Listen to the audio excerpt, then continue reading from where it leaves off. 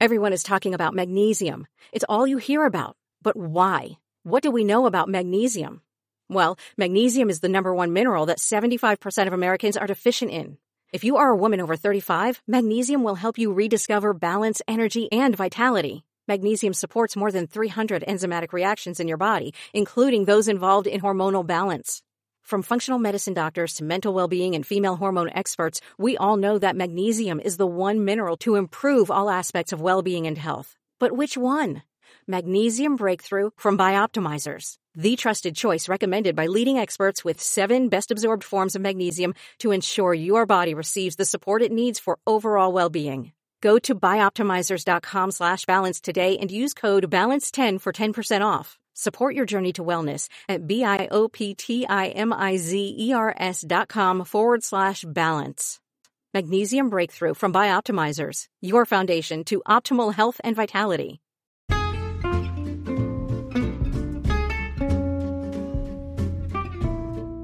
Hello, and welcome to It's a Fandom Thing. I'm your host, Erin Marlowe, and each week I'm joined by a panel of guests to discuss all things fandom and pop culture, primarily from the female perspective. You'll find everything from fanfic to cosplay to Schitt's Creek to Supernatural and everything in between. So put on your favorite piece of fandom merch, set aside that fanfic that you're writing about your OTP, and sit back and enjoy this week's episode.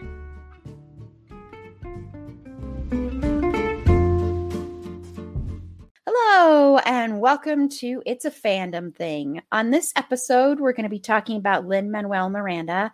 So we're going to be focusing on In the Heights and Hamilton. So it should be a fun little conversation.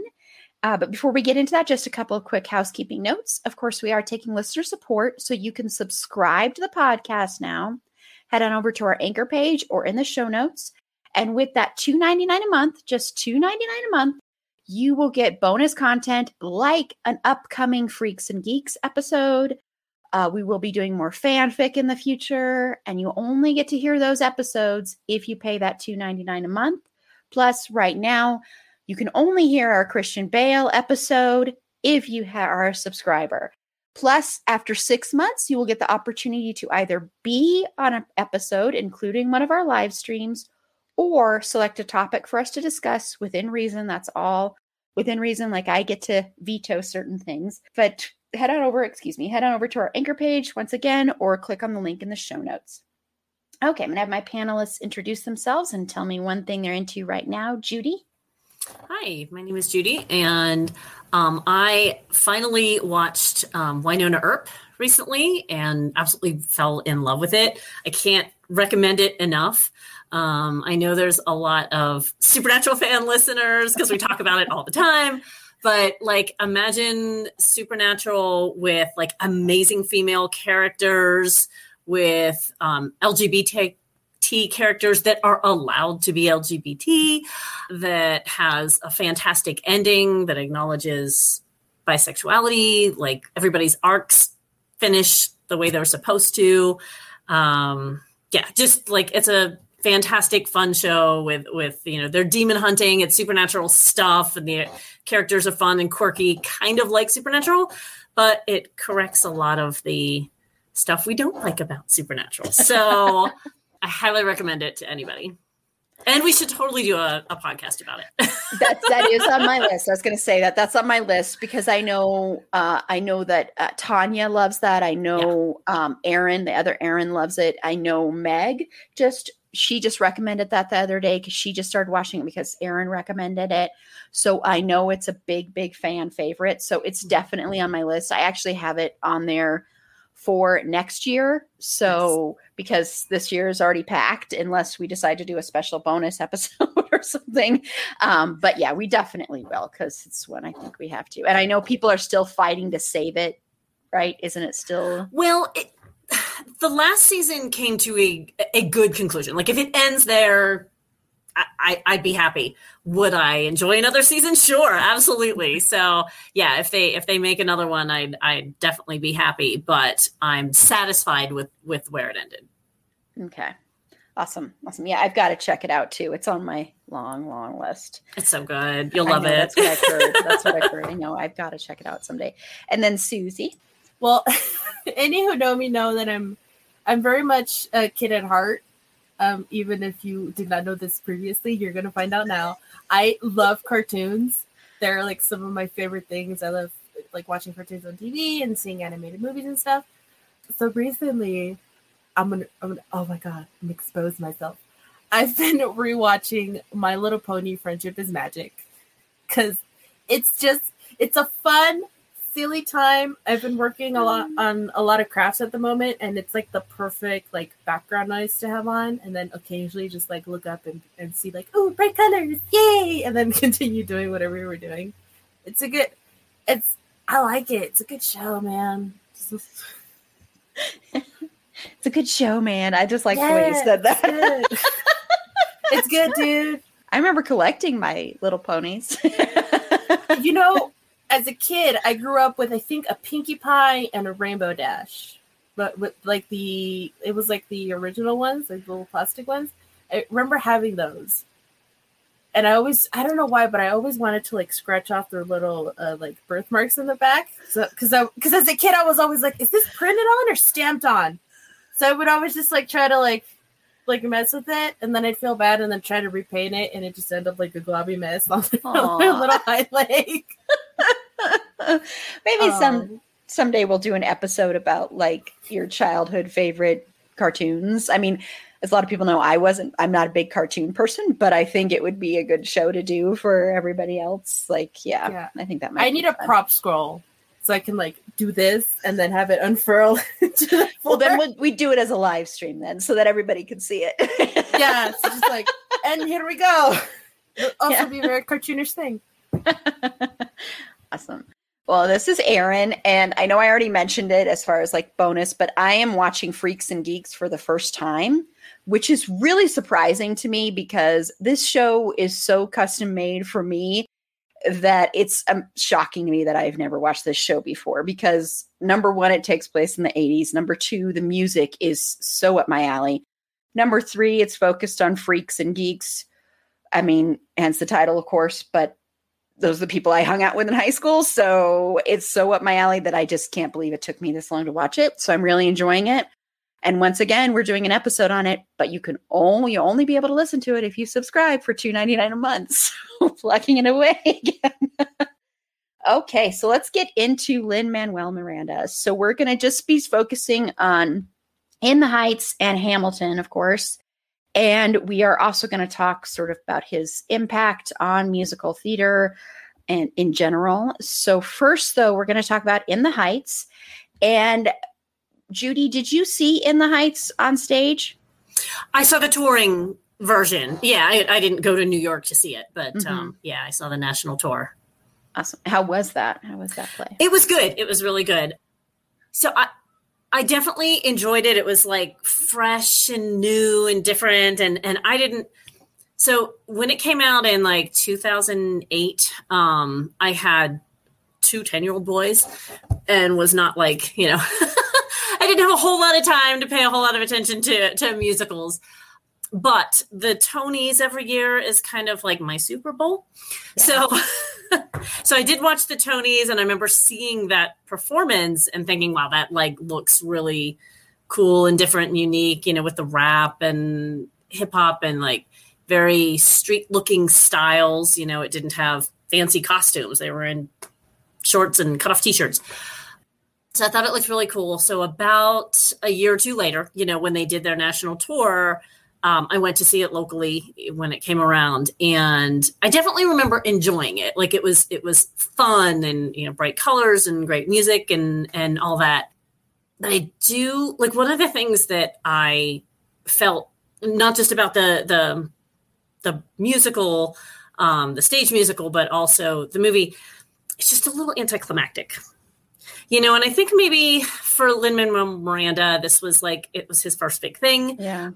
He's telling his own story, as compared to Hamilton, which has, just kind of this fantastic source material. But yeah, like I said, I really enjoyed it. I watched the bootleg with the original cast, but I just felt like it's a story about dreams and people, it's about everybody's different dreams. And really, nobody gets their dream for the most part. You know how when you're watching a lot of musicals, especially, or even movies, books, whatever, when that big climactic moment happens, when the hero saves the day or kisses the girl, or whatever it is, there's that big moment and your chest tightens and you get goosebumps and you're just like, yes. I didn't get that. With In the Heights, either the play or the musical, it's okay, but I guess it kind of takes away that impact that you remember forever and ever, that some other musicals had on me. So it's not one of my favorites, but I definitely enjoyed it. Yeah. And did you see it on stage, Susie? Well, here's the little secret about moi. I had the distinct privilege of being in the Heights musical of my high school production. That's so awesome, though. I was like, watching on the tour? I know. I'm like, wait a minute. Just like a little me, just like running around on stage. In the Heights. So In the Heights is a very special place in my heart because the first ever musical that I was a part of was in high school, and the musical that we did was In the Heights. And so I wasn't anyone important in the show. I was just like a background actor. I was just one of the chorus. I know, but before anyone gets like, oh my gosh, she was Vanessa or Nina or so. No. I was just like, I was one of the neighborhood people, just keeping it real. I was one of the kind of like the background chorus cast, and it's like whenever I think about it, like and I'm going to get into it with the movie adaptation, but it had such a special place in my heart, and just like seeing that story being told, especially as a Latinx individual, and like seeing like these stories of this community play out on stage, where it's actually something very like similar to what you can also see from like within, well, especially my own community, where I know people like that, and I've met people like that, and I'm gonna cry. But like the role of Abuela Claudia, I'm gonna cry getting into it now. She's like very special to me because she reminds me of my own like mother and my grandmother, and I really like the show, and I never got to see it any like train production or whatever, but I did see the pirated version online. Whoops. Me too, many times. Yeah. Because I wanted to see it starring Lin-Manuel Miranda, so I'm like, I gotta find this, and I've watched that a bunch of times too. So and then shakes and all. And like after like that musical was introduced to me, then I was really excited about like seeing like the different works of Lin-Manuel, and so when I heard that he was doing Hamilton, I was like, oh, this is gonna be really exciting.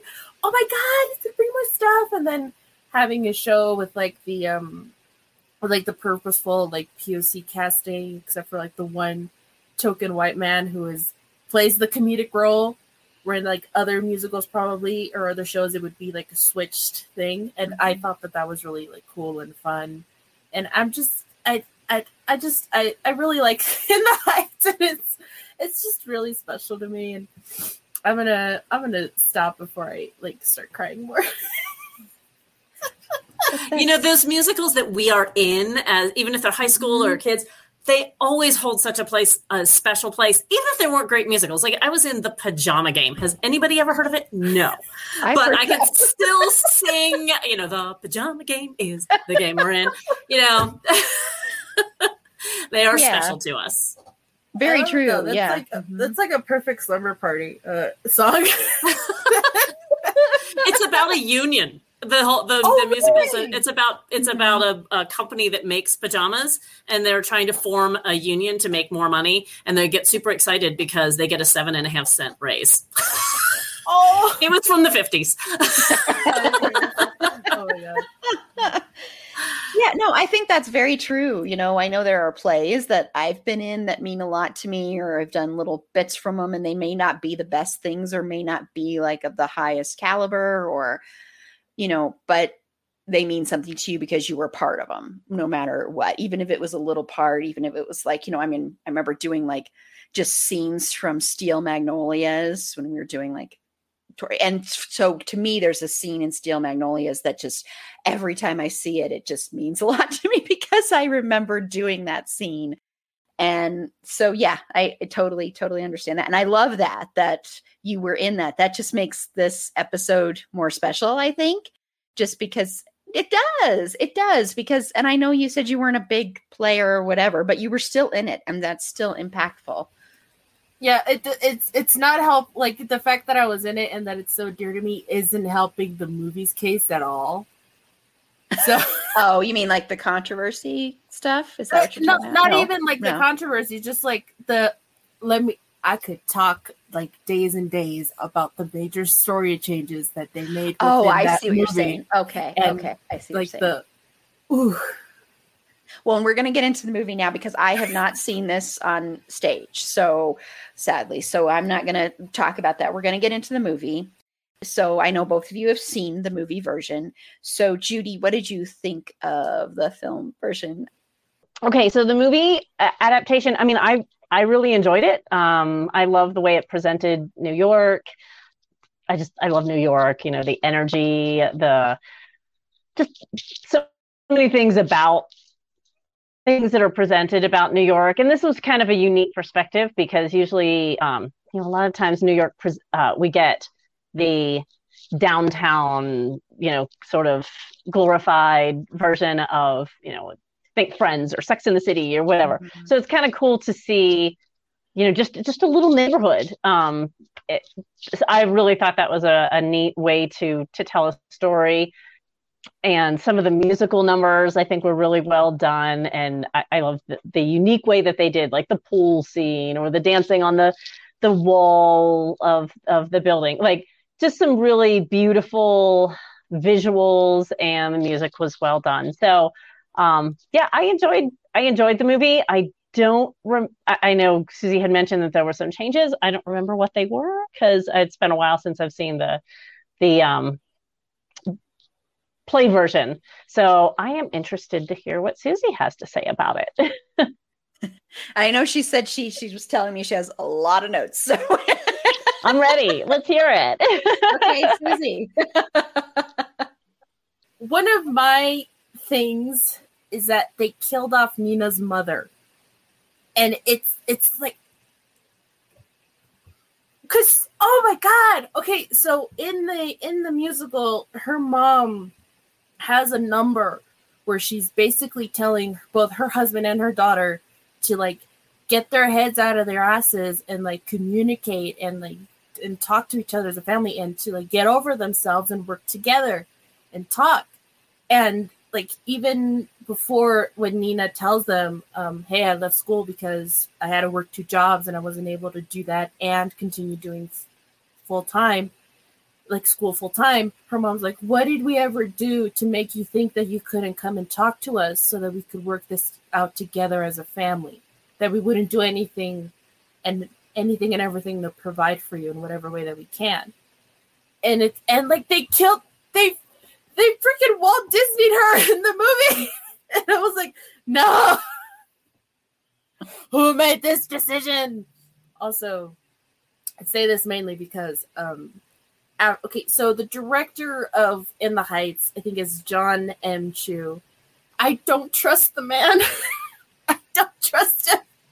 He previously did a Gems and the Holograms movie, which was like universally tanked. Like that movie was only in theaters for like a week or 2. Like that's how bad it was. It wasn't a good adaptation. And I really love Gem of the Holograms. And like that like mishandling of that film and such, like it kind of put into me a little bit of a distrust with him. Like I'm not willing to trust him as easily. but when he made Crazy Rich Asians, I was like, oh, I came around to him a little bit. I was like, okay, you're still on probation, but we're doing some good work here, sir. And then just well, I mean, like, the visuals in the movie are so good, and just like the choreographed scenes, and like I think my most favorite one in the whole film is Paciencia y Fe, where Abuela Claudia is like singing about how she has to like keep working and how she has to learn English, and then like the Greek chorus behind her is like learn English and like all this, and it's just it was so good. But just like some of the stuff I kind of felt was a little bit sort of like kind of mishandled in a way as well, because well, Nina's whole thing, especially where she's like, I kind of left school because I felt like there was a lot of like, she left because she felt there was a lot of exclusion and racism, which granted is something that people of color face, like in whatever like new environment that we go to.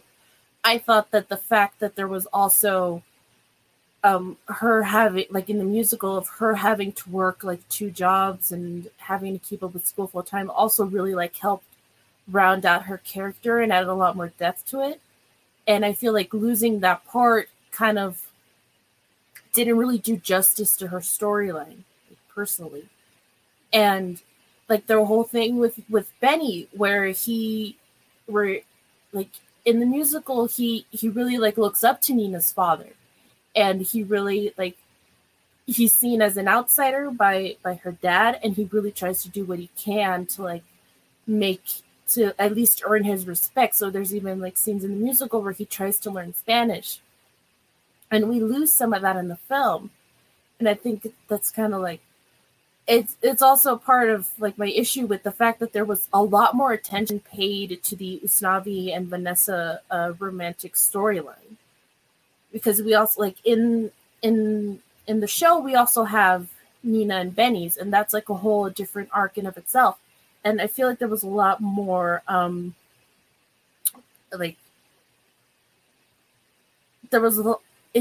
feel like in the show there was a lot more of like an equal focus between the 2 different like romance stories. Like, yes, Usnavi is still kind of like our main character in the show, but there's a little bit more of a balance with what stories are being told.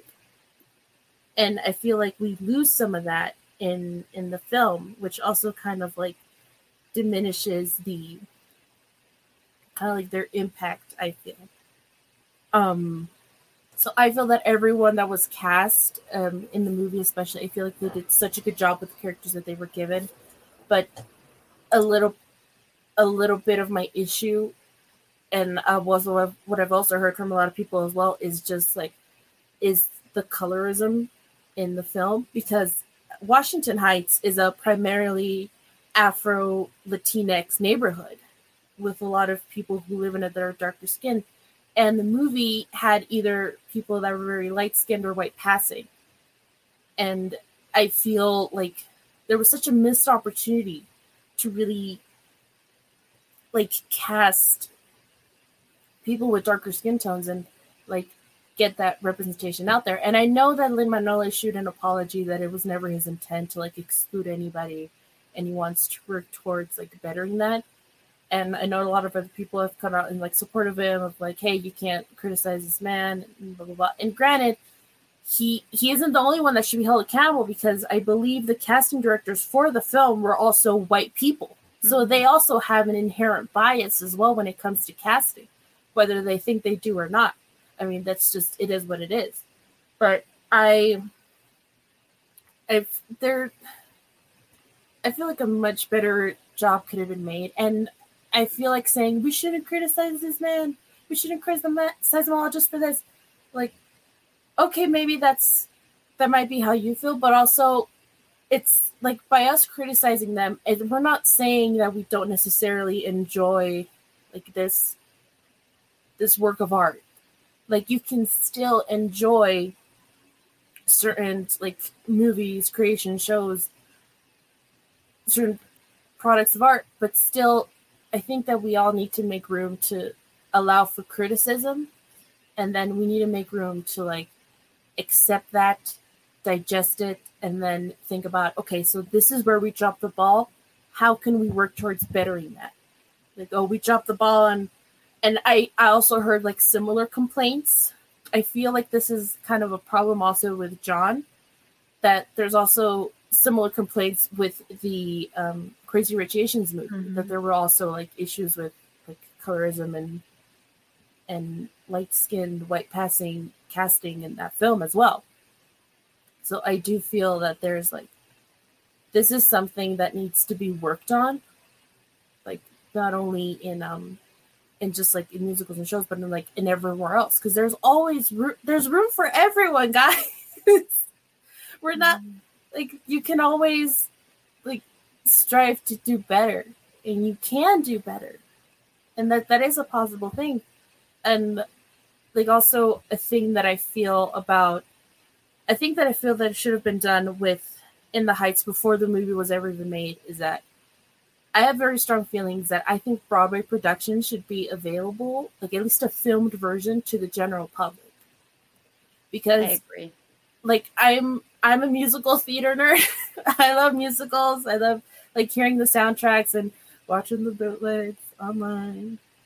But I feel that just saying, oh, you can only have access to seeing like a live, like to seeing like the original cast or seeing like the live production of the show if you pay like exorbitant amounts of money for a ticket. And yes, I do get that there's reasons for why that is, because like the actors, the stagehands, the techies, like everyone has to be paid and stuff. But I feel like also like there's people that come from like lower economic situations that would really love to see some of these shows, and they might never get the ability to. And I feel like it's theater should be shared with everyone. And I feel like like with Hamilton, like I know they're talking about making a film, like in like a film adaptation of it as well.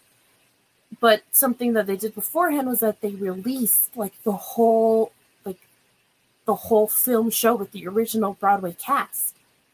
And I feel like that was such a great thing to do, because that makes it so much more accessible to people that may not able to go see it like live. And in turn that brings in like more admirers of the art and because not everyone who watches like Broadway shows are doing it because they either want to be like a singer, a dancer, or an actor. Like they might be people who really like the set design or the light design, or people who want to be in charge of the technical aspects of it. Like having that available to a more broader public also like opens up those like avenues of inspiration for other people whose focuses aren't necessarily like actor based or thespian based, essentially. Yeah. And I feel like that's something that would have probably like gone really well for In the Heights, because as of now we only have like the original Broadway soundtrack to kind of like bounce off of if any of us have never seen the show.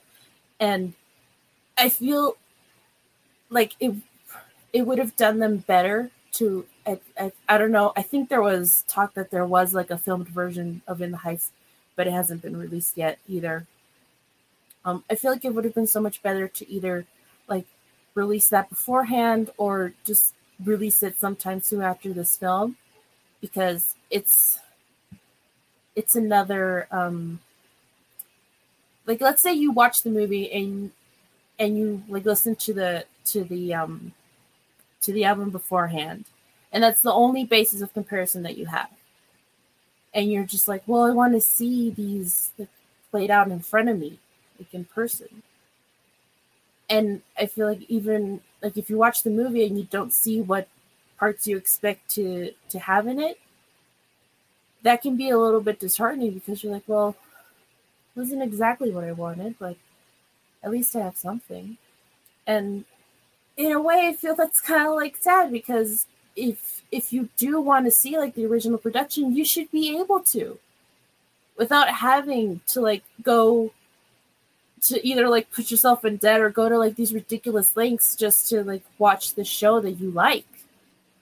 Yeah, it's and some things never get a tour even. So and some things never even get a tour. Yeah.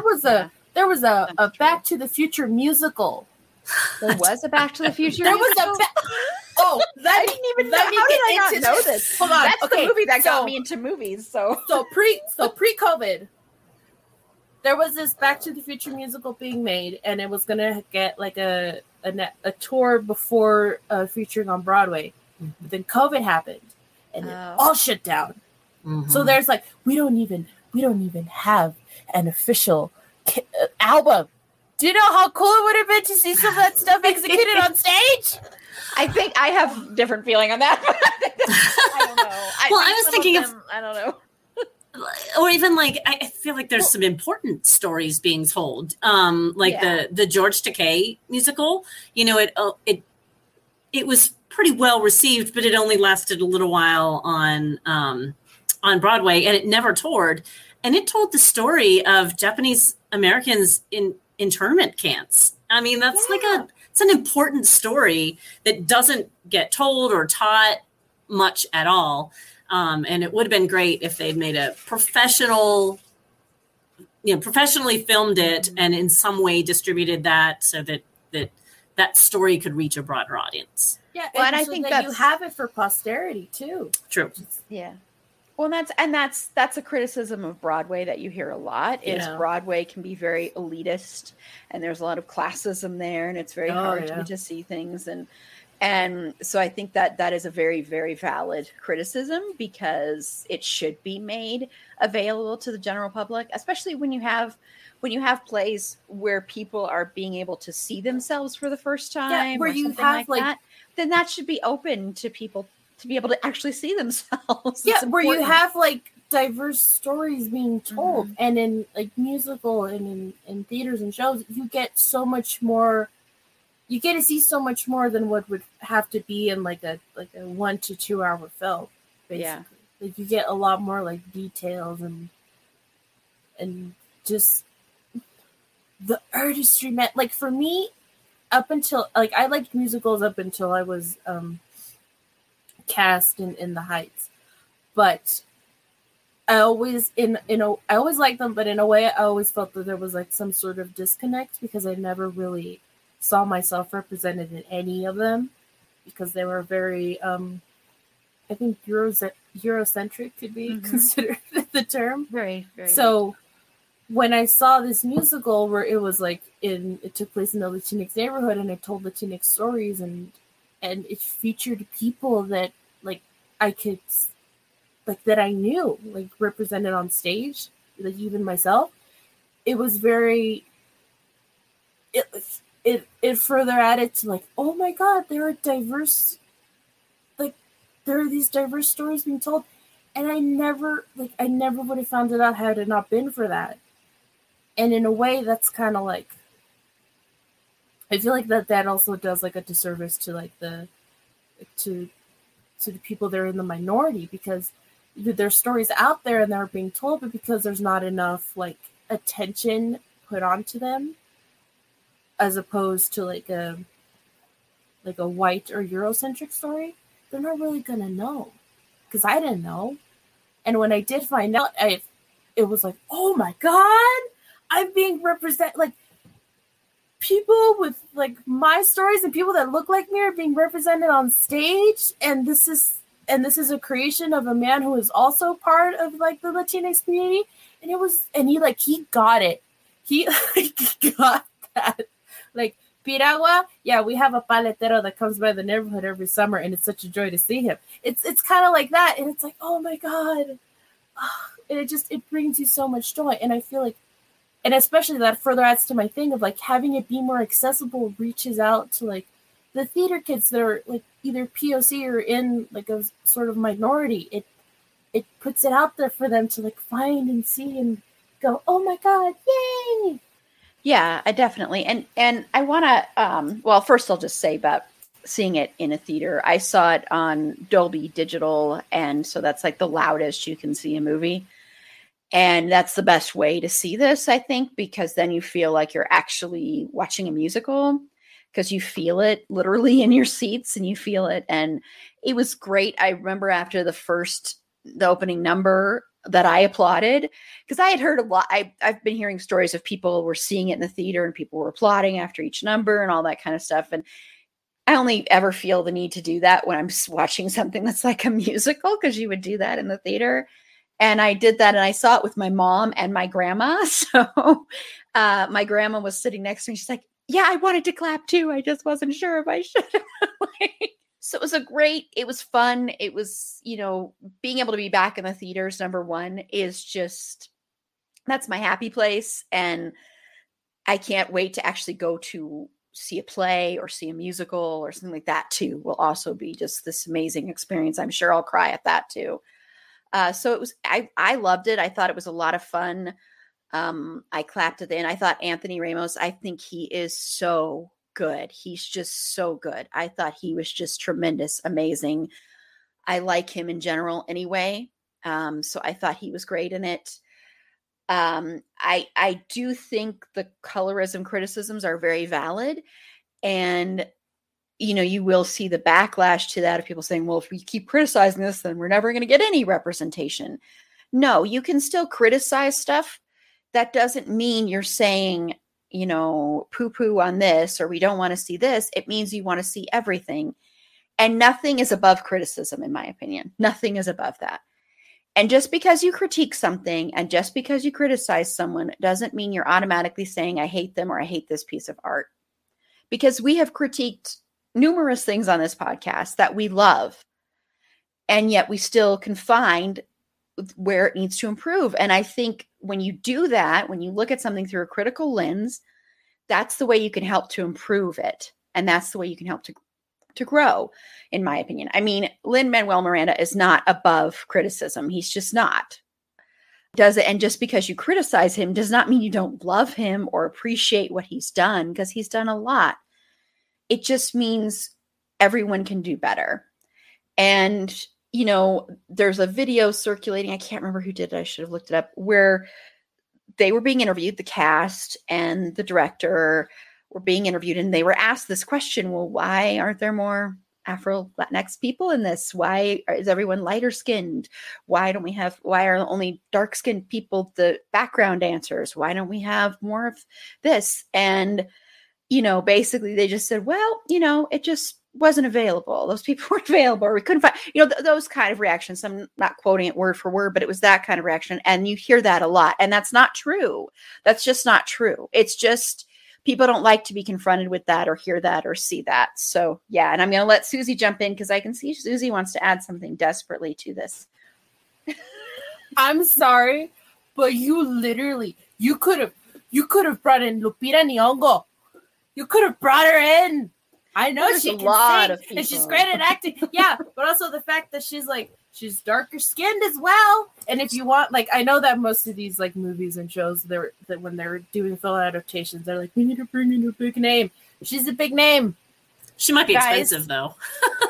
And I know they said they wanted to bring in new names too. They wanted to give lots of new people a chance. Yeah, and there's a lot of. But I agree and there's with you. Also a lot of darker skinned new people, and actresses absolutely who could be brought in as well. They deserve a break. Yeah.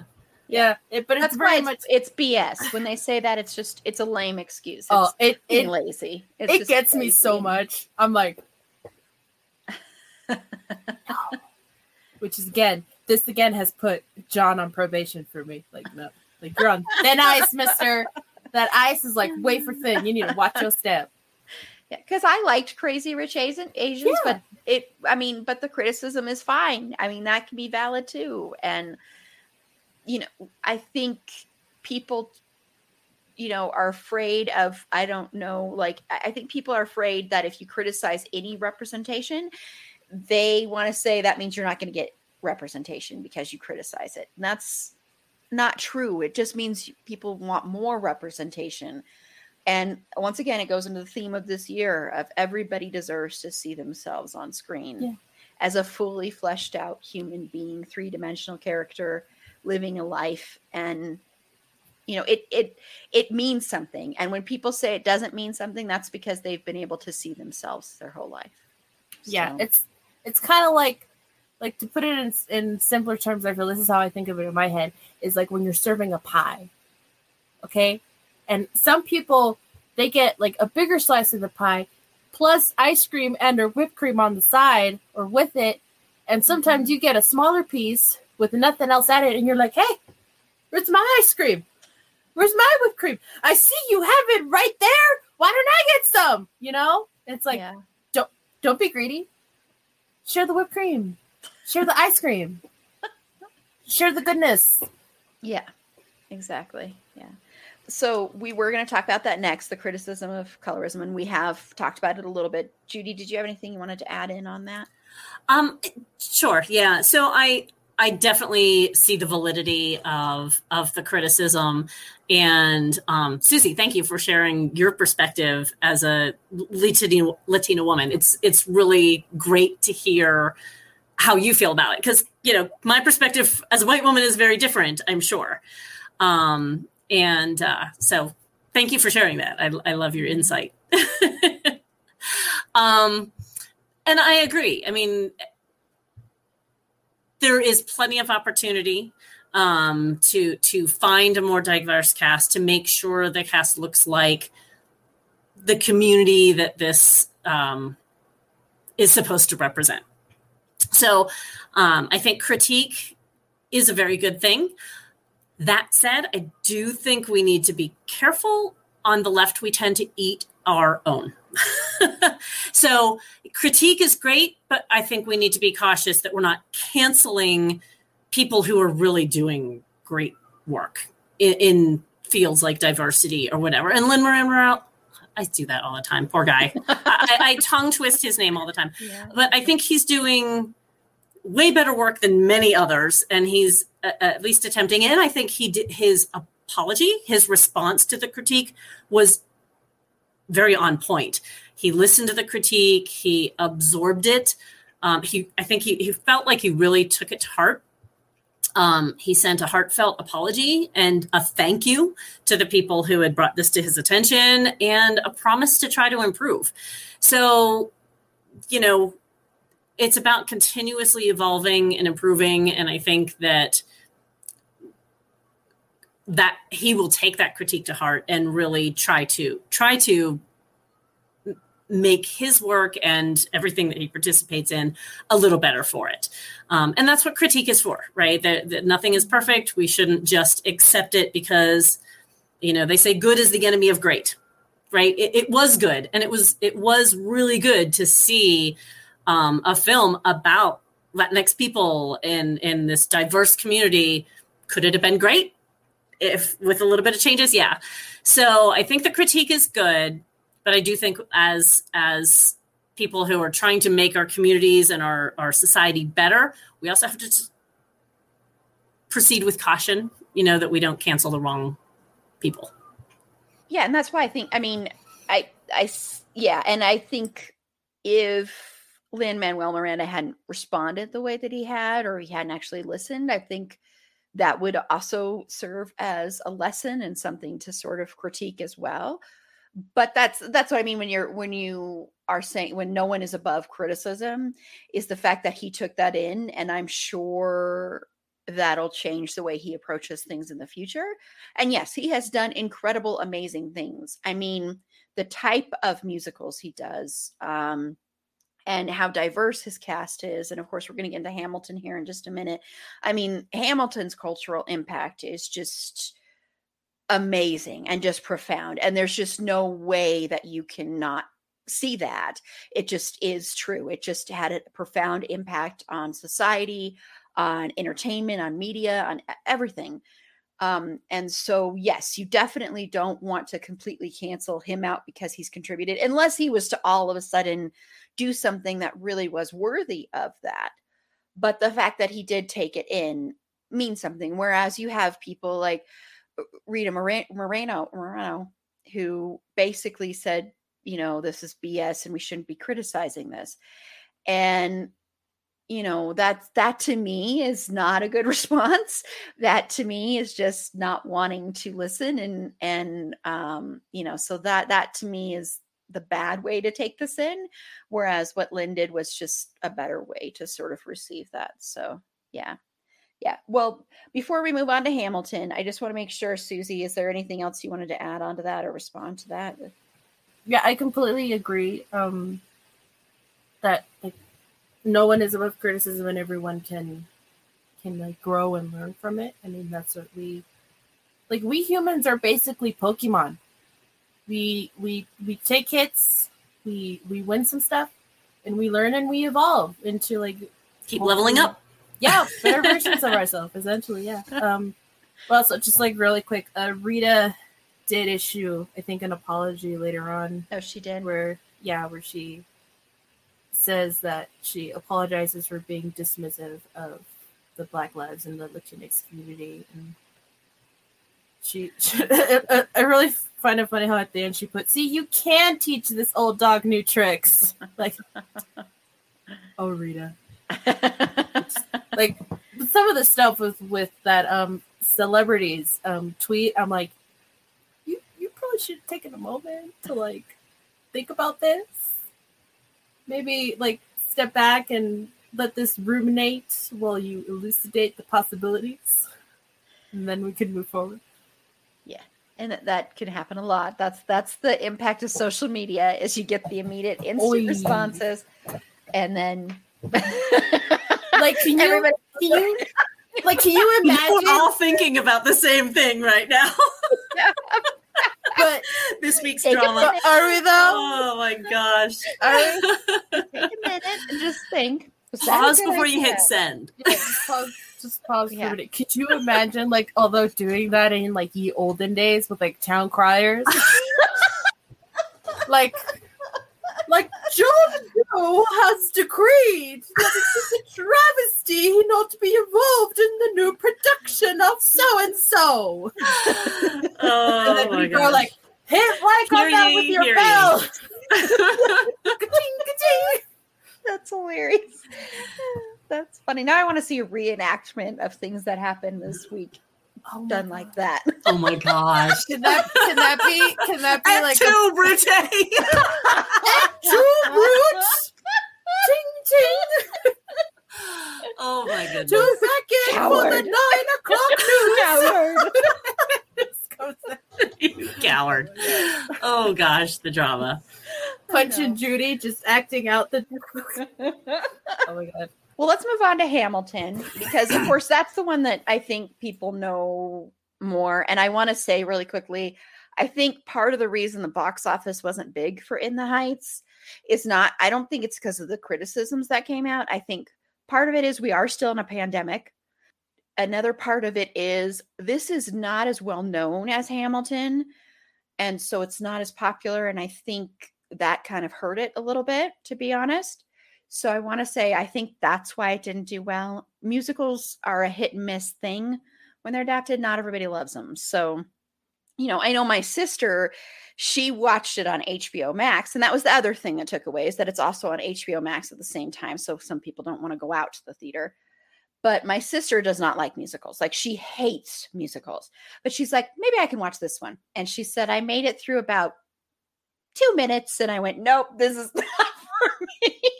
So that's the thing, is some people just cannot handle musicals at all. So, but Hamilton was this, I think Hamilton took everybody by surprise, because everybody pretty much talked about this. Everybody, people that weren't even normally into musicals, this was one that I think crossed over, and there was so much representation and just an amazing songs, and the songs even hit a little differently. I think sometimes people don't like some of the big operatic musical numbers, and I think some people felt like these weren't big operatic musical numbers. And so I want to talk about that, sort of just the phenomenon of Hamilton. So Judy, what are your thoughts on that? Yeah, what a juggernaut. I mean, it just, wow. You know, it came onto the scene, and people that hated musicals or thought they hated musicals even loved this one. So really an amazing thing for the whole genre. But I think it also showed Miranda's growth, right? Like as a writer, as an author. and it had really compelling source material, which I kind of hinted on before. Like Lin-Manuel Miranda's story of In the Heights was a little bit more of a contained story of one little neighborhood. It was his story, which was relatable to some, not relatable to others, but the story of the founding of America, of the beginning of the longest running democracy in the world, it's a story that everybody knows, that everybody wants to, that can interest everybody. And so I think he had some really great source material. And, over that decade from one to the other, he had developed his talent for writing. I think the songs are better. The rhymes and the rhythms and the way he puts them together just became more complex and interesting. Yeah, I just think he did an amazing job.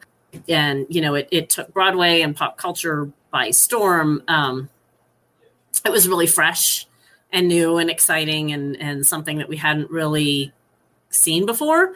A musical, it may have had a little bit of that here and there, but we hadn't had a rap, R&B, hip hop opera basically ever. And the whole casting of mostly, Black and Latinx people in roles of white founders was just groundbreaking. Like, who would have ever even thought of that before? It's just such a genius move. But more than that, it's the story, right? It's about where we've been, where we can go. It's about this country constantly trying to do better. Like we were just talking about with critique, like there's always room for growth. There's always ways to make a better future, to make a better, more perfect union, if you will, for the next generation. So it's those very relatable themes, I think, that everybody loves, and stepping up and seeing what's wrong with your country and taking the action and to make it better. So I came around at a right time, and it's just so motivating and inspiring. And it tells the story of America from an immigrant's point of view, which is really unique. Like we hadn't seen that much at all. We usually just see America as the, white European settlers' dream. But this really said America is everybody's dream. It's accessible to, it should be accessible to everybody. The American dream isn't just the white European settlers, it's everybody that came here, it's everybody that was here originally, and no matter how they got here, whether by choice or not. Yeah, I just think it made that whole American dream that we all talk about go from this limited thing to showing it as something bigger and that should be for everybody. And I think the other notable thing about why it was so big and such a big impact socially and everything is that Lin-Manuel Miranda also, he made it very accessible. Not with ticket prices. Jeez. But by giving away tickets to New York City schools. So kids in New York could come and see the story. He utilized social media really well. He got out there on social media and talked to people about it and got people excited about it. I mean, the first place I heard about it was they weren't even on Broadway yet. They were still back at the Public Theater, and I saw it on Tumblr. It was really getting a lot of excitement and attention, and places like Tumblr and Reddit and the places where people are talking about new things, where young people are talking about new things. So using social media, I think, was a really exciting thing. And Ham for Ham, I just what a genius move. I remember back in 2015, every Wednesday, I think it was Wednesdays, maybe Tuesdays. I think it was Wednesdays, though. Every Wednesday, I was logging on to watch the latest Ham for Ham performance, like who's going to show up, what's going to happen. And for anybody that wasn't involved in that time period, so what Ham for Ham is once a week, he would get outside with some of his cast members, or he would bring in guests from pop culture or other Broadway shows. He brought in folks from Phantom of the Opera or Andrew Reynolds from Book of Mormon, just lots of other musicals that were around, names that people would know. And they've performed some little 5-minute skit or song or rap contest or whatever, some little thing they would perform outside the doors for like 5 minutes. And then he would do a drawing and people of New York just showed up to watch this. It was amazing. And then he'd do a drawing for $10 tickets that the public could try to get to. So really made it accessible. You could watch all of these ham for ham things online every week. No matter where you were in the country, you could show up if you were in New York and just enjoy that, even if you didn't have tickets to the show. So yeah, I think he was brilliant at making it accessible and bringing in young people, new audiences, the public. Just did a great job about building excitement for it. And, people that don't even like musicals watched Hamilton because of all that buzz and because of all that excitement and fell in love with it. So I think it's, the music, the diversity, the clever casting that makes it just relatable and accessible for everyone. And I hope it brought lots of new people to my favorite form of entertainment. And then Susie. I mean, Hamilton was just, I found out about it like through Tumblr initially because people were like, oh, because I knew that Lin-Manuel was working on something, but I wasn't like completely sure what, and I kind of felt like I was taking one of my like musical theater breaks because sometimes I get like a little bit like overcharged with some stuff, like a little overwhelmed with some stuff that I like even, and then I need to take breaks from them for a little bit to like recharge, get the zest back, jump into it like fresh and new. And it was during one of my breaks, and actually it was on Tumblr one day, and I was like, oh wait, this is his new thing he's working on. And then I looked up all the stuff for it, and I read all the things. I was really excited for it. And actually, I love how kind of like accessible the musical is to everyone, because I've heard his musical like song sing choice be referred to as like sing talkie, and in a way, and I've heard it referred to in like a negative aspect, but I feel like that's kind of a really big like positive for him and like for the songs and the music that he writes, especially because in a way that makes it like more accessible for people to like enjoy, and for people for example, like with songs within the Heights and in Hamilton, some of them have like a very like sing talky aspect. So even if you are like the world's like best singer, if you wanted to sing it, you could still conceivably do it and still have it sound like, still have that rhythm and have it sound good. And you can even see it in some of the other work that he's done, like with the song from Moana, like You're Welcome, from the Mary Poppins. And I feel like he might be doing something similar, or might slip in something similar for the Little Mermaid film that he's working on. But it's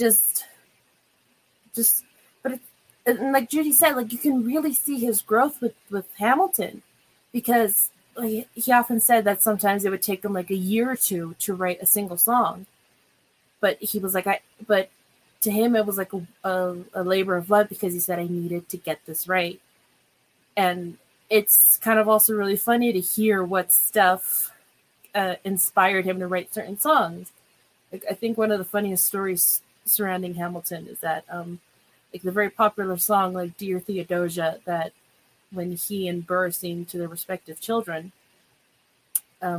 someone asked him like, oh, how old was your song when you wrote that? Because that is really so sweet. and he responded with, yeah, my son wasn't even born. I wrote that when we adopted our dog. And as like a dog mom herself, I'm like, Yeah, I could see myself doing that. Just like writing that's like a sweet, gentle song about that. Like, yeah, I could see that. I got you, man. You got me there. But it just, and also like, I really like how the musical really has like all these different like kind of like genres of music in it almost, because you have like the slow, like sultry songs, and then you have like the really big, like involved cast numbers. You have the kind of like with King George, you have like the really big, like stereotypically Broadway numbers, is like with his parts, and you have jazz and you have hip hop and you have rap battles in the musical. I mean, how fun is that? And it does really appeal to like a younger audience, and it's such like it's just its impact, and again, I love how like involved he was with like getting it out there and like having this be like a really big success. And this isn't to say that In the Heights didn't have a great big, like, that it didn't do well, but there wasn't as much attention around it as what's around Hamilton now. So I mean, and again, that also showcases some of his growth, because even like he could see like, okay, this is what happened within the Heights. Okay, I can learn from that and like put myself out there more, put my show out there more, get people involved and excited. Like I don't know if other shows probably do this, but the fact that he had the Hamilton lottery, where you get tickets for I think about $10. I hadn't really seen that done elsewhere. And a fun thing about that is, I think apparently, like, due to the success that Hamilton had from doing that, I think other shows then started offering that option as well, as like, oh, come join the lottery and be part and of if this. I remember correctly, those were like really good seats. So he was giving like the young, enthusiastic crowd those like good front row seats to get that interaction with the cast, to get the excitement going in the crowd. Because sometimes, you know, the rich people that get the expensive seats are like, golf clap, you know. Yeah. So to get the woo people in the Yeah. front is kind of really cool. Yeah, like the people that are really like, not to say anything mean about the 1%, but to say something mean about the 1%, some of them it's like, just throw some money at it so they can shut up for an afternoon. Yeah, But it's just like, another thing for them. Yeah. Where somebody who doesn't have the money to go but wins a $10 ticket, how excited like are they that- going to be? Yeah, that means like so much to them, and in turn, that can lead to them like getting the word out to like their friends and family, people that they know, that like, hey, I got this awesome opportunity to see this amazing musical. You can too. Let's get it. And like, it's just I really love like how he was able to do that and get people more involved, and it's really fun to see like how excited people got for even like the people that we would consider celebrities. Like I think there's like in I forget his name, the guy who played King George, Jonathan Groff. Yes, Love him. Yeah. He did something for my Gish team. So Oh, he yeah. did. Yep. Yeah, one of my but, Gish team members knew him, so he did a couple things for us for Gish. So he's always in my heart. Oh, that's so awesome. But Yeah. I remember him saying, and he was like doing an interview somewhere, and they asked him like, "Oh, what are the celebrities that you've met like through the show?" And I think he said once that like Beyonce asked him how to do the King George walk. And he was like, I was coaching Beyonce. Oh my God. It's just like, not even just seeing how like the show impacts other people, but how the show has impacted the people that are in it themselves. Like Divi Diggs, who played Thomas Jefferson in the original production and the filmed production, he said that, oh yeah, I was never really into musicals before, but I thought I'd give this a shot, see how it went, and how like that really like put him into the spotlight a lot more. And now he's doing like all these different like works. Like, he is like, if you haven't seen him in Snowpiercer, he is freaking great in that. It's like, it's so good. And even Emily de Ravine, who I think is his girlfriend now. She was also like part of the cast. She was one of the dancers in the original Broadway show, and now she's out there doing like all these fabulous things, like the Umbrella Academy and all this really cool other stuff. And just I love, and like Philippa Sue, how she's it helped launch careers. Yeah. And like, and I really love how it's put these like really, I think, like deserving actors in like put them in the spotlight and giving them a chance to like do more stuff and be more representation for their community. Because I think that's really cool, and that's really great that like Lin has been able to do that, and how he's also used the show as like a force for good, like with what happened in Puerto Rico and like all the disaster there, and how he was like, hey, I'm gonna be back as Alexander. All proceeds are gonna go to charity. Come out, support, please do what you can. And how he's like able to get cast members together to like re-record songs and release them, and the proceeds gathered go to charity as well. And I think it's really great how he's been able to take this success and like gear it towards something positive and something good. And I haven't really seen that done before with other shows. And I think that's so great. And it really kind of sets the example, hopefully, for other shows to follow, for them to be like more accessible and more involved with newer and younger audiences as well. Yeah, that's why I was saying, it's okay to critique, but we need to be careful we don't cancel somebody like Lin-Manuel Miranda, who's doing great work for good.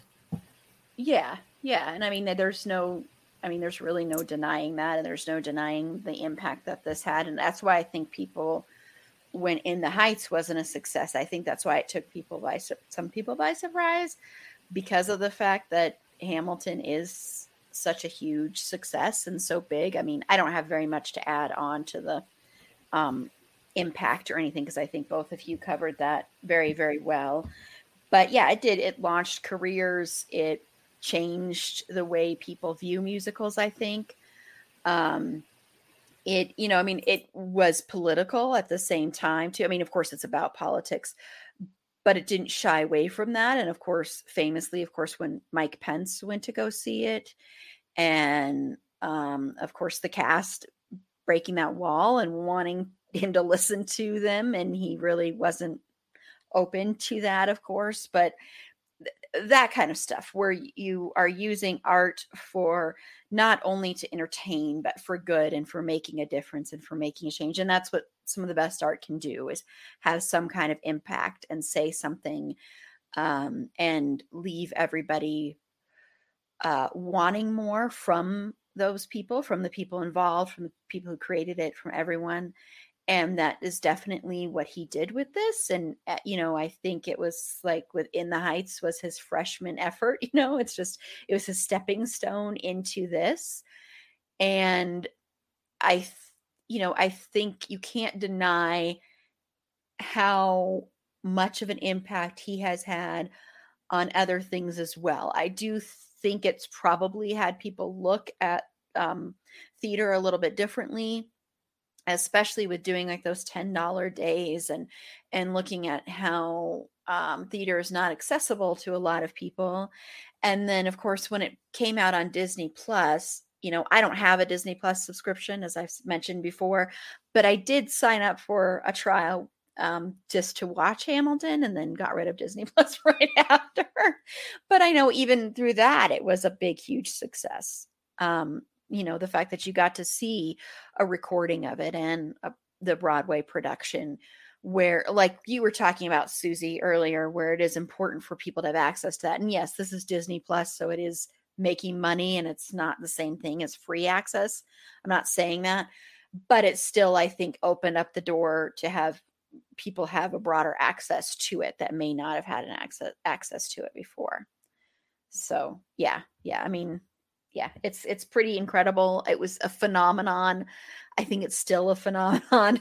I mean, we talked about it last summer when we just talked about musicals, because we were going to be talking about him last summer, but then In the Heights got pushed. So yeah, I mean, there's just no denying it. There are just certain musicals and certain creators that just have that thing that I don't think it's trained. I don't think it's taught. It's just they're born with some kind of gift and they end up sharing it with the world, and it has an impact on people. And I think he's definitely one of them for sure. So I want to talk about that a little bit. The impact, we've already talked about the cultural impact and everything, but what do you think the impact of In the Heights and Hamilton and just Lin-Manuel Miranda in general has had on theater and musical theater, Judy? Yeah, well, for one, it really set the bar high. I mean, especially Hamilton. I mean, like we talked about, it's so much more mature, and even the music is so much more complex. I remember reading some stuff about it where, like, if you really delve into the music, like he did stuff like he put, for example, whenever Thomas Jefferson was singing his song, when he first got back from France, or of course, King George, both of them, like he even used older style music to show that, the world's kind of moved on without you. You got to catch up.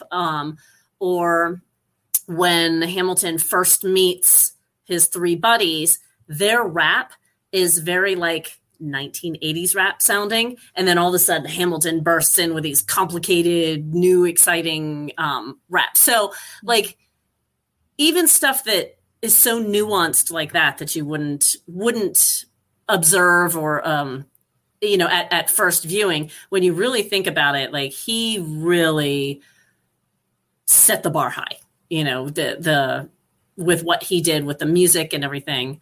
As far as the cultural impact, I think it's interesting that Hamilton is being used to teach history in schools. I'm a little ambivalent about that one because he got a lot wrong.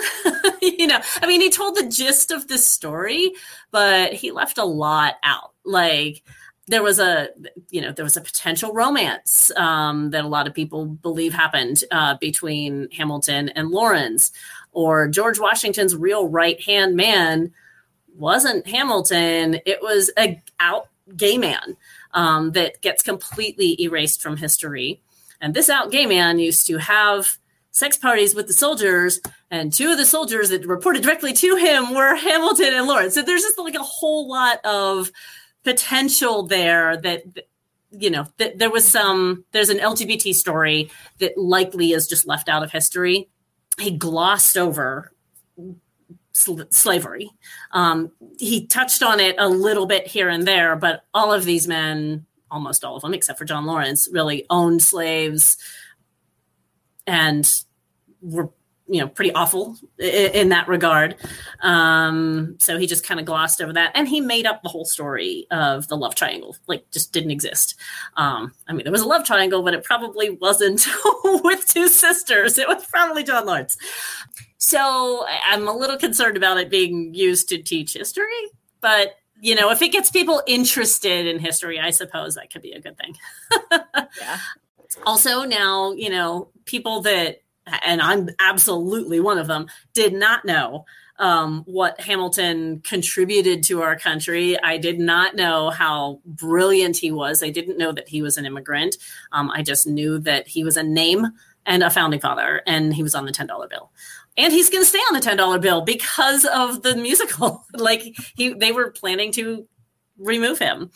So definitely some big cultural impacts there, not just on the musical world, but on, general, population. We know more about this man and what he contributed to our history because of a musical. It's pretty great. Susie. Yeah. To kind of like piggyback off of Judy's whole, like, it's being used to teach history in schools. It is, and this is a really funny story. My history teacher really went off on this musical and was like, that is a work of fiction. That's not real. That didn't really happen. And like she dissected the thing, and I was like, oh, she's going off. And then at a certain point, like during the lesson, this girl piped up, and I felt really bad for her because she said, "Oh yeah, so actually, when it comes to the whole like duel thing, Burr's son killed Hamilton's son in a duel." You could hear like the record scratch in the room, like I swear to God, because number one, Burr never had a son, or at least not that we know of. He had Theodosia, his daughter, his only kid, and it was just like, no, it wasn't, and just got eviscerated. But he wasn't his son in the musical either, so that was just totally made up on that girl's part. Yeah, and I was like, girl, what musical did you watch, girl? Dang, where'd you get that? I know. I was like, oh my God, and then but yeah, it's kind of stuff like that creates sort of like misinformation, like even when it comes to like history, because I'm going back to the fandom thing that I've talked about in previous episodes, is that the Hamilton fandom is also very rabid and kind of weird. Like, I'm not gonna lie. Kind of weird. A lot of fandoms are. It's one of the majority are. Like, it's one of the weirder fandoms I've seen where it's like they treat everything like, listen, I like Lin, but he's human. He has faults. He's like, we talked about this, but they treat him as a god. It's like, fan is short for fanatic for a reason. He is God, and the playbook is the Bible, like that. Like, it's kind of worrying. And also, oh my God. Okay, so a while back, some friends and I, we had this thing over, we would share some like really out there fan fictions.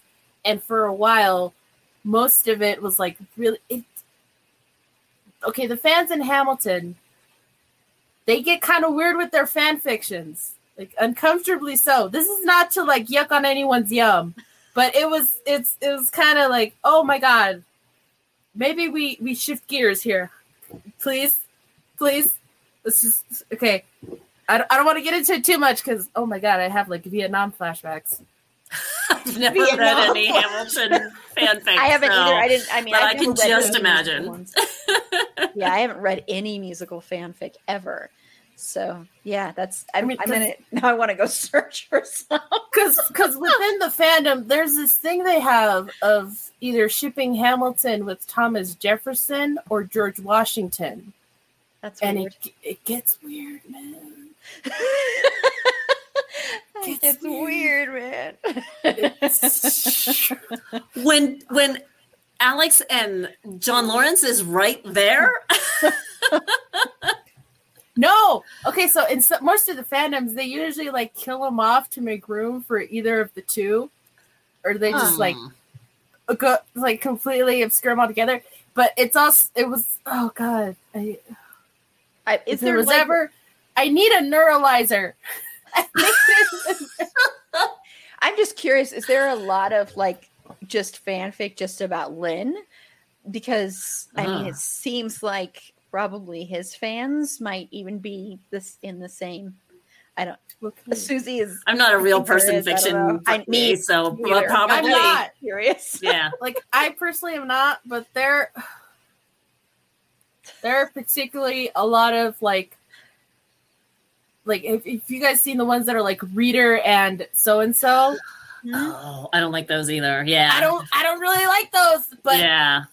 It depends, because I've read some that are actually really good. Yeah. Some of them are really good. I don't really like them, like, to read them a lot, but when I come across some of them that are good, I'm like, oh, this is a really good work of, like, fiction and stuff. But those, oh, my God. So some people are having some very X-rated thoughts about Lin, huh? Lin, if you ever hear this, we're sorry. I know. The disrespect to his wife. I am so sorry, Vanessa, that you had to. Oh my God. I thought maybe you just meant Reader, Insert, and Hamilton, because, I mean, no. They go for Lin. They go like for the.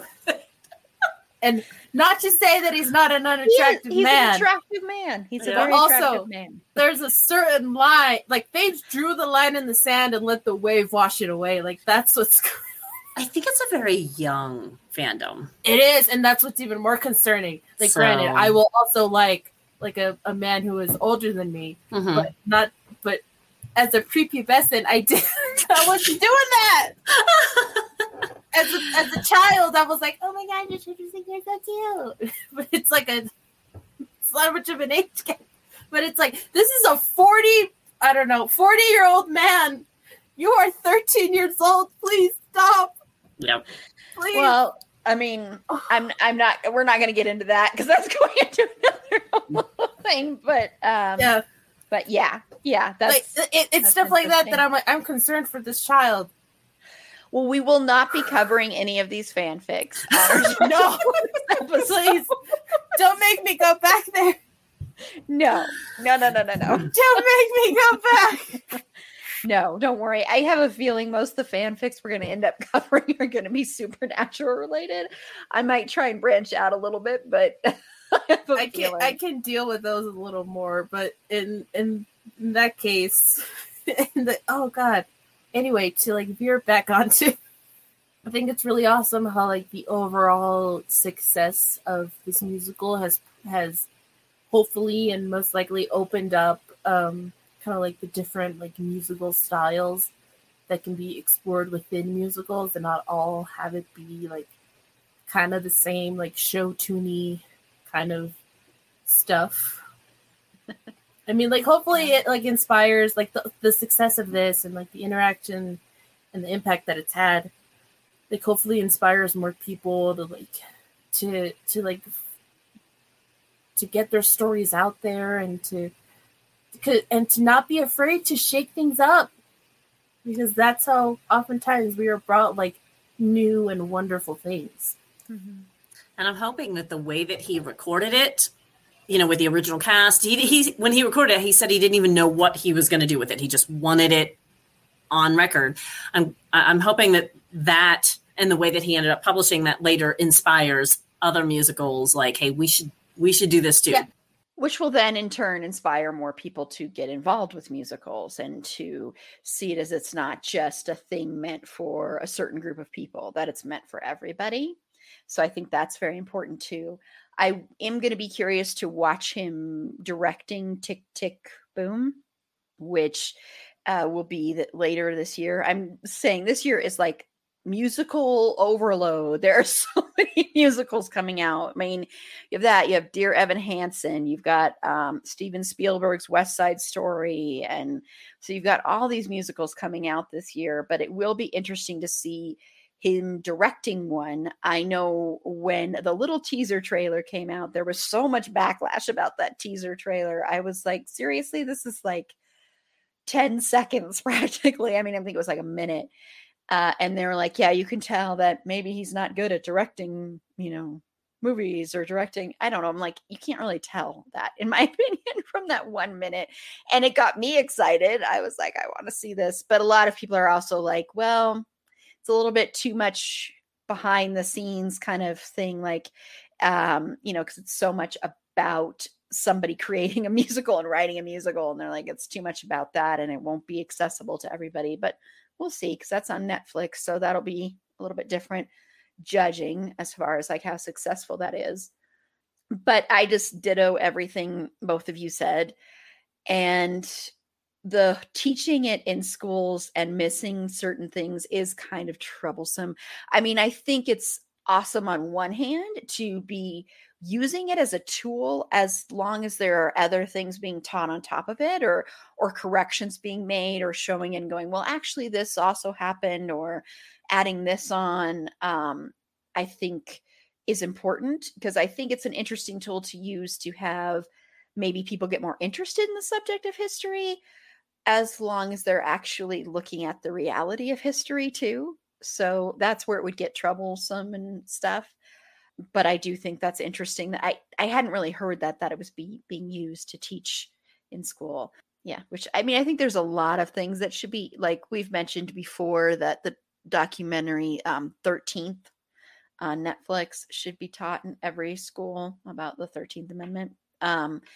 So yeah, I think if you are teaching it, I think maybe they should have like a book or something that goes along with it saying, well, actually this is what happened here, or this was left out, or, you know, stuff like that, or this was embellished or something, just so that kids are getting a more accurate overall read on the situation and on history, because we do forget about history a lot.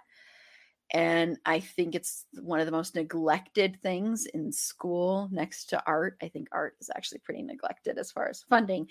But with history, I think it's neglected in the fact that people don't really want to learn it a lot. I think people find it boring or doesn't interest them because it's history. It's over. They don't see how it applies to them. Yeah, exactly. No. And it does, but people don't see that. So, yeah. But I think this musical actually kind of brings modern people stylings, situations to history, so it can maybe make people understand, hey, those guys a couple hundred years ago aren't that different than I am. Mm-hmm. Mm-hmm. Yeah.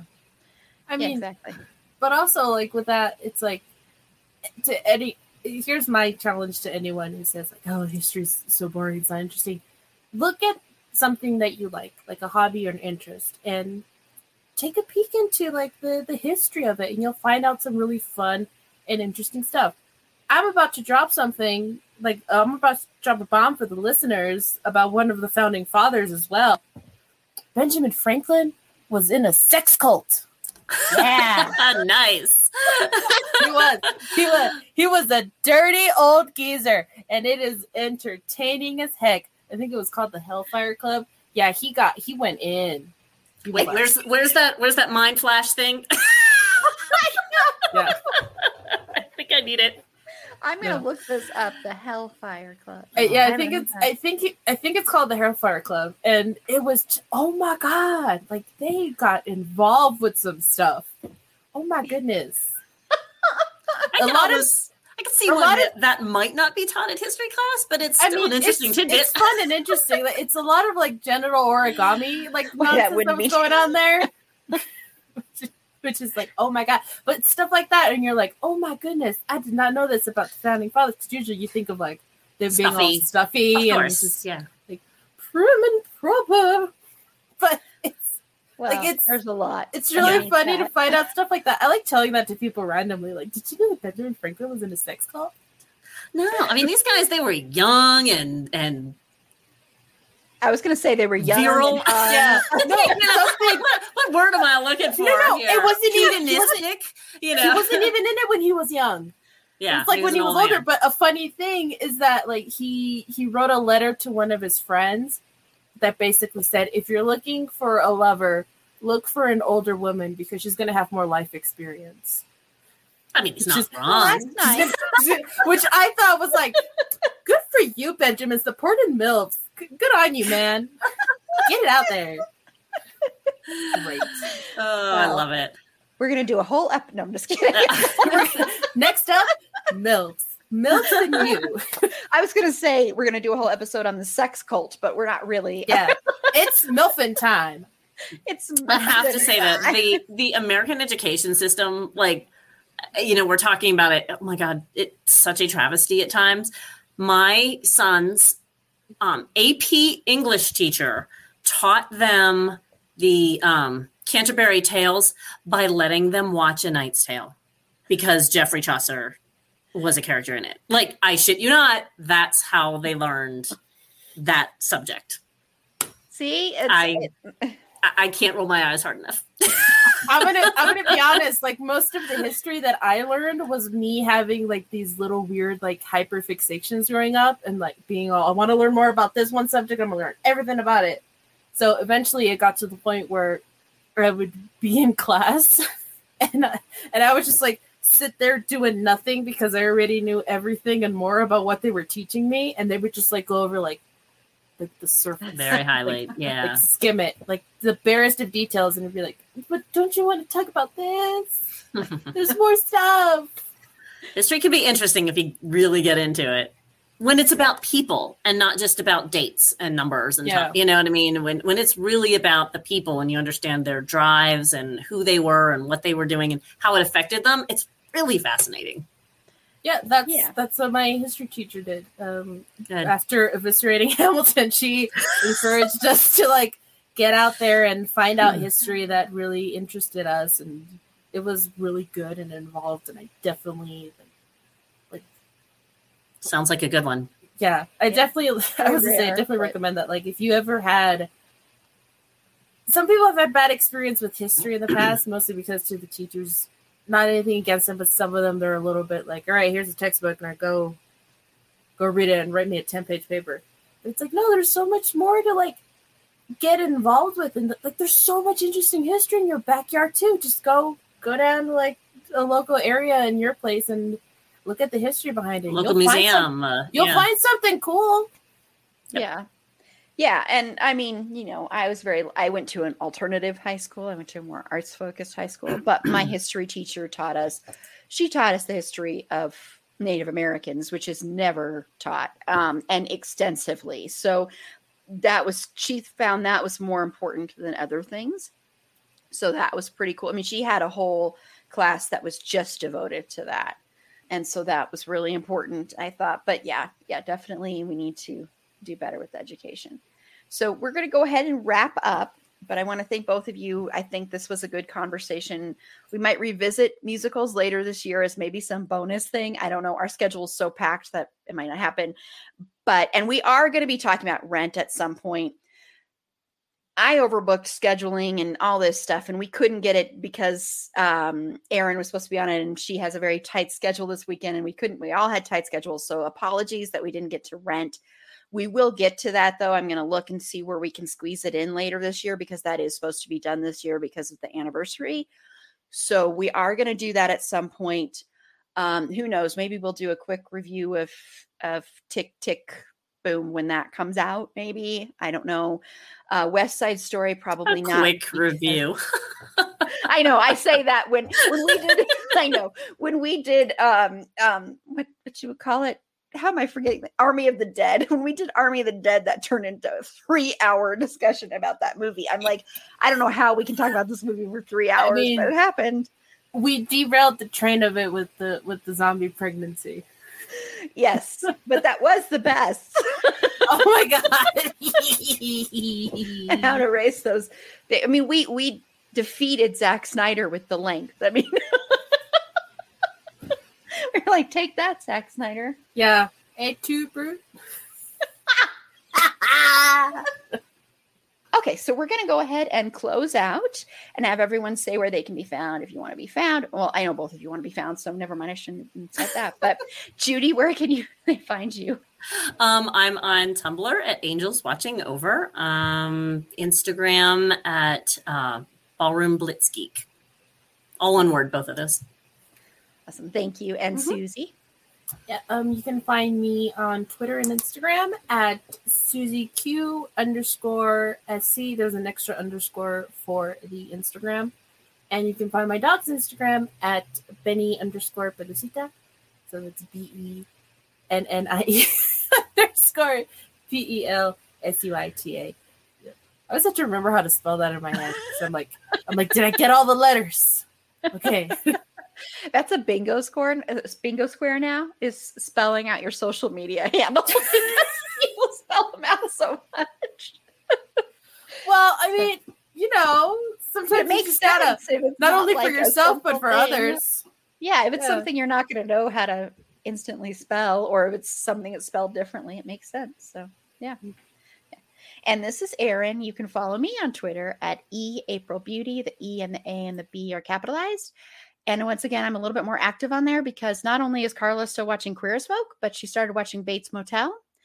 And I also love Bates Motel. And she loves Dylan. So she's made up for all of her hate against Brian with just liking Dylan. So I'm back to having fun on that Twitter account. You can follow the show's Twitter account at Fandom Thing Pod. No, it's in that one. Like us on Facebook at It's a Fandom Thing Pod. Wait, sorry. At Facebook.com/It's a Fandom Thing Pod. On Instagram at It's a Fandom Thing Pod. If you would like to be involved in our upcoming horror trivia event, please reach out to us at itsafandomthingpod@gmail.com. And that's just if you want to be involved, if you're a creator, if you're a horror podcast and you want to potentially be on one of the trivia nights. That's not for if you want to be a contestant.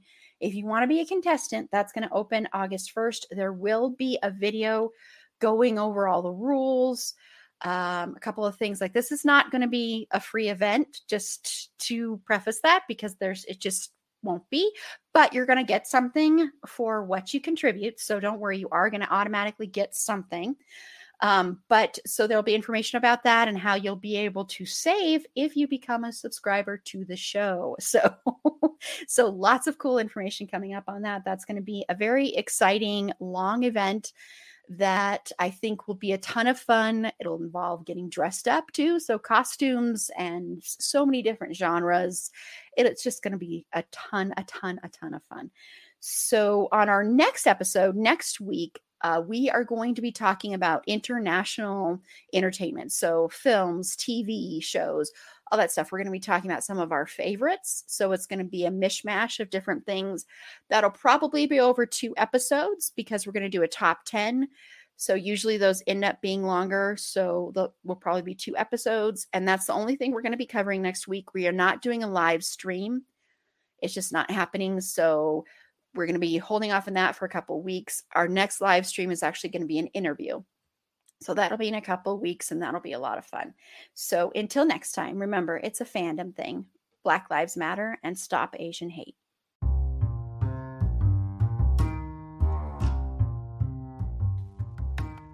Thank you again for listening to It's a Fandom Thing. Be sure to rate and review us on Apple Podcasts and follow us on all your favorite podcast platforms. Our logo was designed by Brooke Belly with cover art by Carla Temis. Additional research was done by Megan Archuleta. Our Instagram and Facebook content producer and creator is Erin Amos, and our producer is Lila Tafola. I'm your host, Erin Marlowe, and remember, keep that fandom spirit alive.